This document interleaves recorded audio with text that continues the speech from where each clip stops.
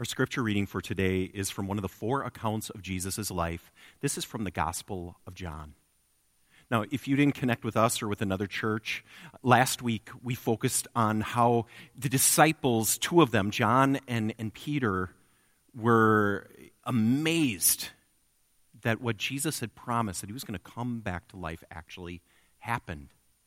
But they didn't quite understand it. Mary Magdalene, though, had this personal encounter with Jesus. But we realize that the disciples, what did they do?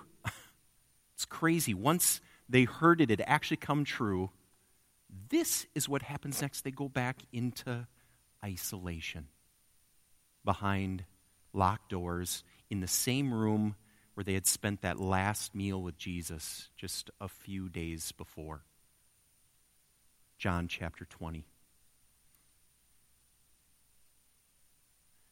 When it was evening on that day, the first day of the week, and the doors of the house where the disciples had met were locked for fear of the Jews, Jesus came and stood among them and said, "Peace be with you." After he said this, he showed them his hands and his side. Then the disciples rejoiced when they saw the Lord. Jesus said to them again, "Peace be with you. As the Father has sent me, so I send you." When he had said this, he breathed on them and said to them, "Receive the Holy Spirit. If you forgive the sins of any, they are forgiven them. If you retain the sins of any, they are retained." But Thomas, who was called the twin, one of the 12, was not with them when Jesus came. So the other disciples told him, "We have seen the Lord." But he said to them, "Unless I see the mark of the nails in his hands and put my finger in the mark of the nails and my hand in his side, I will not believe." A week later, his disciples were again in the house, and Thomas was with them. Although the doors were shut, Jesus came and stood among them and said, "Peace be with you." Then he said to Thomas, "Put your finger here and see my hands. Reach out your hand and put it in my side. Do not doubt, but believe." Thomas answered him, "My Lord and my God." Jesus said to him, "Have you believed because you have seen me? Blessed are those who have not seen and yet have come to believe." Now, Jesus did many other signs in the presence of his disciples, which are not written in this book. But these are written so that you may come to believe that Jesus is the Messiah, the Son of God, and that through believing you may have life in his name. This is the gospel of the Lord. Thanks be to God.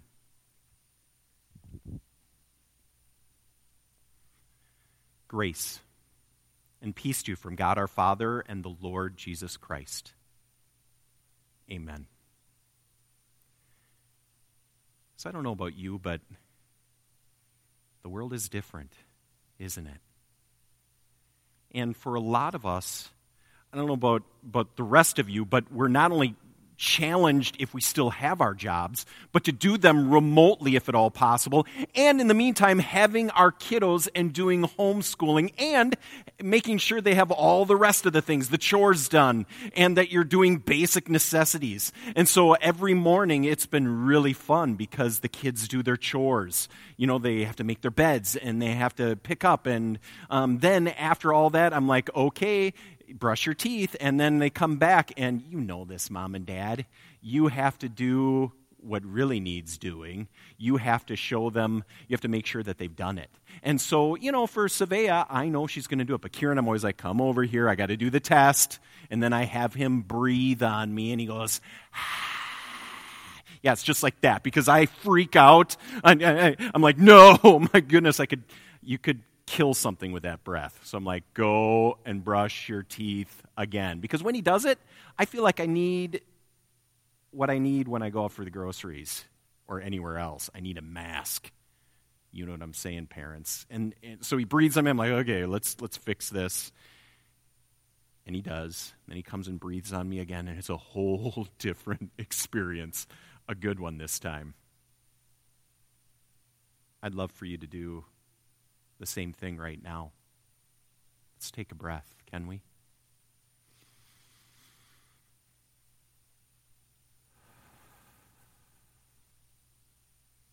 Let's do that again.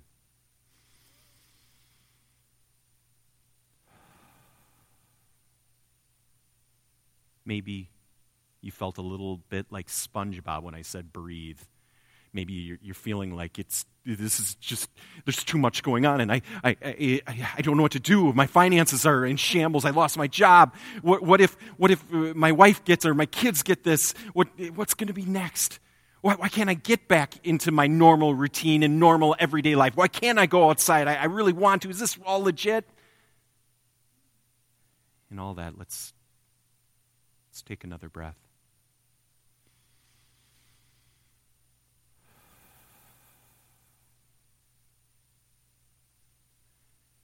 I want to teach you a word today. Some of our confirmation students, our Student Connect students, they've learned this from me in the past. It's an ancient Hebrew word called ruah. I know you're not here, but can you say that with me? Ruah. And maybe you can turn to your family member and ruah. Try to hit them 6 feet away if you can. That'd be amazing. Don't try this in the sanctuary worship band, okay? Thanks. Ruah. What is ruah? It's this. Oh, yeah. It's Hulk Hogan blowing dandelions down right now. Ruah is its breath. And it's more.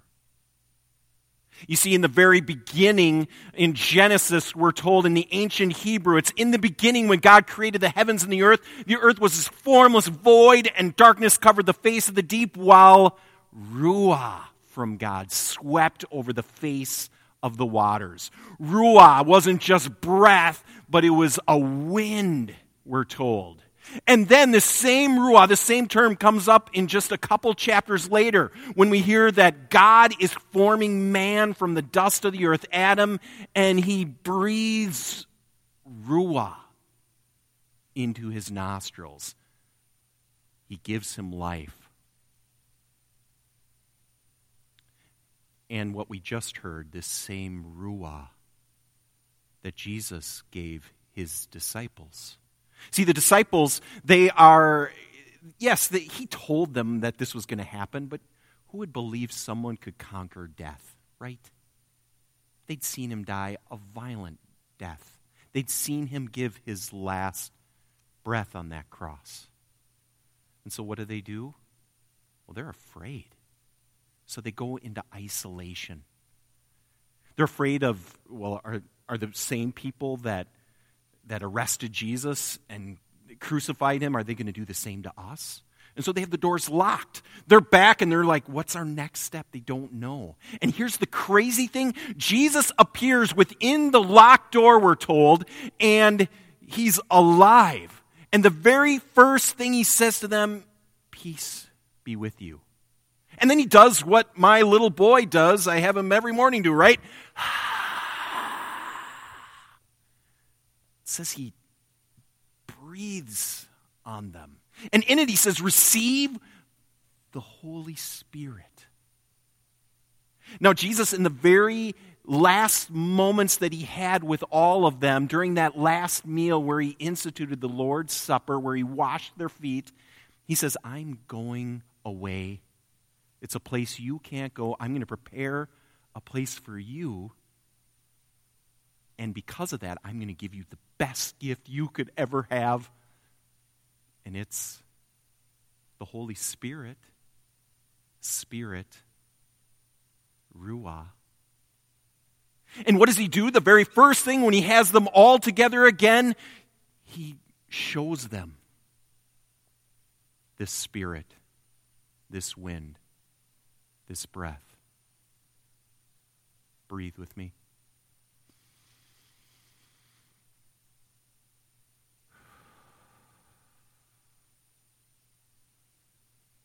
I don't know about you, but these days it feels hard to catch my breath.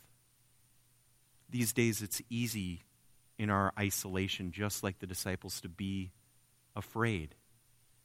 And by necessity, yes, we're told we have to shelter at home. We're told to work remotely. We're told to homeschool our kids. It's this crazy new reality that we all face. And in our isolation, in our fears, in the times that we feel most alone.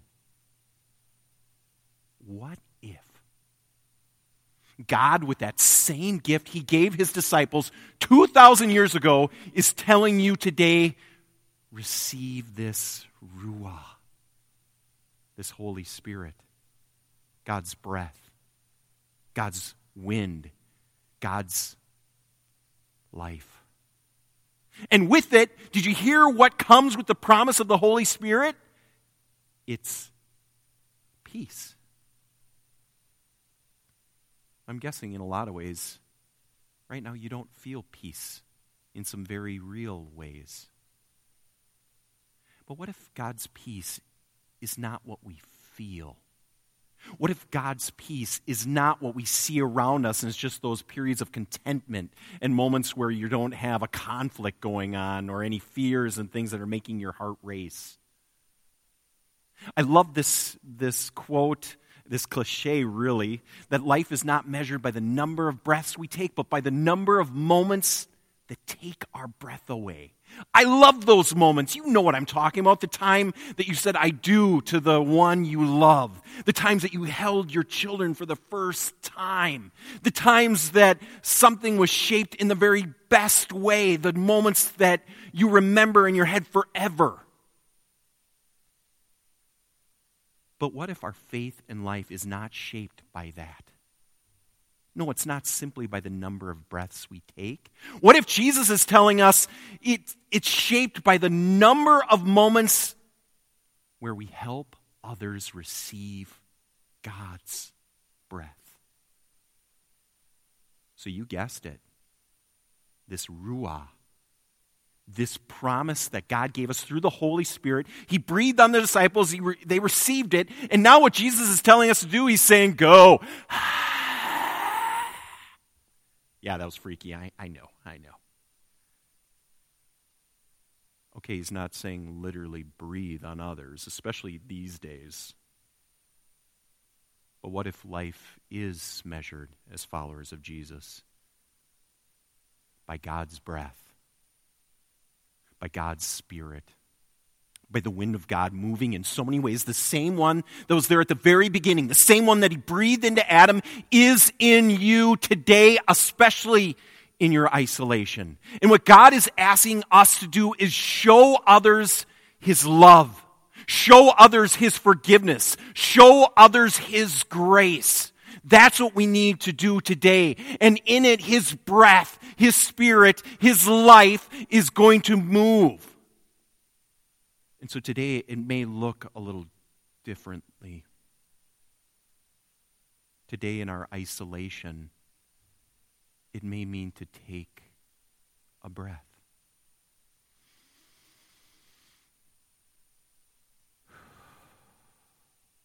To take a breath ourselves. To spend time with God, to realize if he could come into a locked door, he was dead, he breathed his last, and now he has new breath and new life, that he has that in store for you today. And now he's saying, now I want you to love others. And yes, it may be in your isolation. But God's breath can move as we're seeing right now through the gift of technology. God's breath, God's word is living, and it can move in ways that we would never have imagined even weeks ago. And he's not done with you yet. He has more hope, more love, more life in store for us. And it starts and ends with God's presence. So today, help someone else know that God is with them. Send a text. Make a call. This is crazy, write out a card. Look around you. Look around at your neighbors from at least 6 feet away. And maybe start to share with them that this pandemic, this virus is not the end. God's breath is continuing. Amen. Let's pray. God, thank you so much that you came to those disciples even and especially in their fear. even and especially in their isolation, even and especially when they thought everything was over. God, for so many of us today, it might feel like that, wondering what's next. Our old life is gone, and now that's this new, scary reality. So God, remind us to just take a breath, to spend some time with you, and to share your love with those around us. We love you. Amen.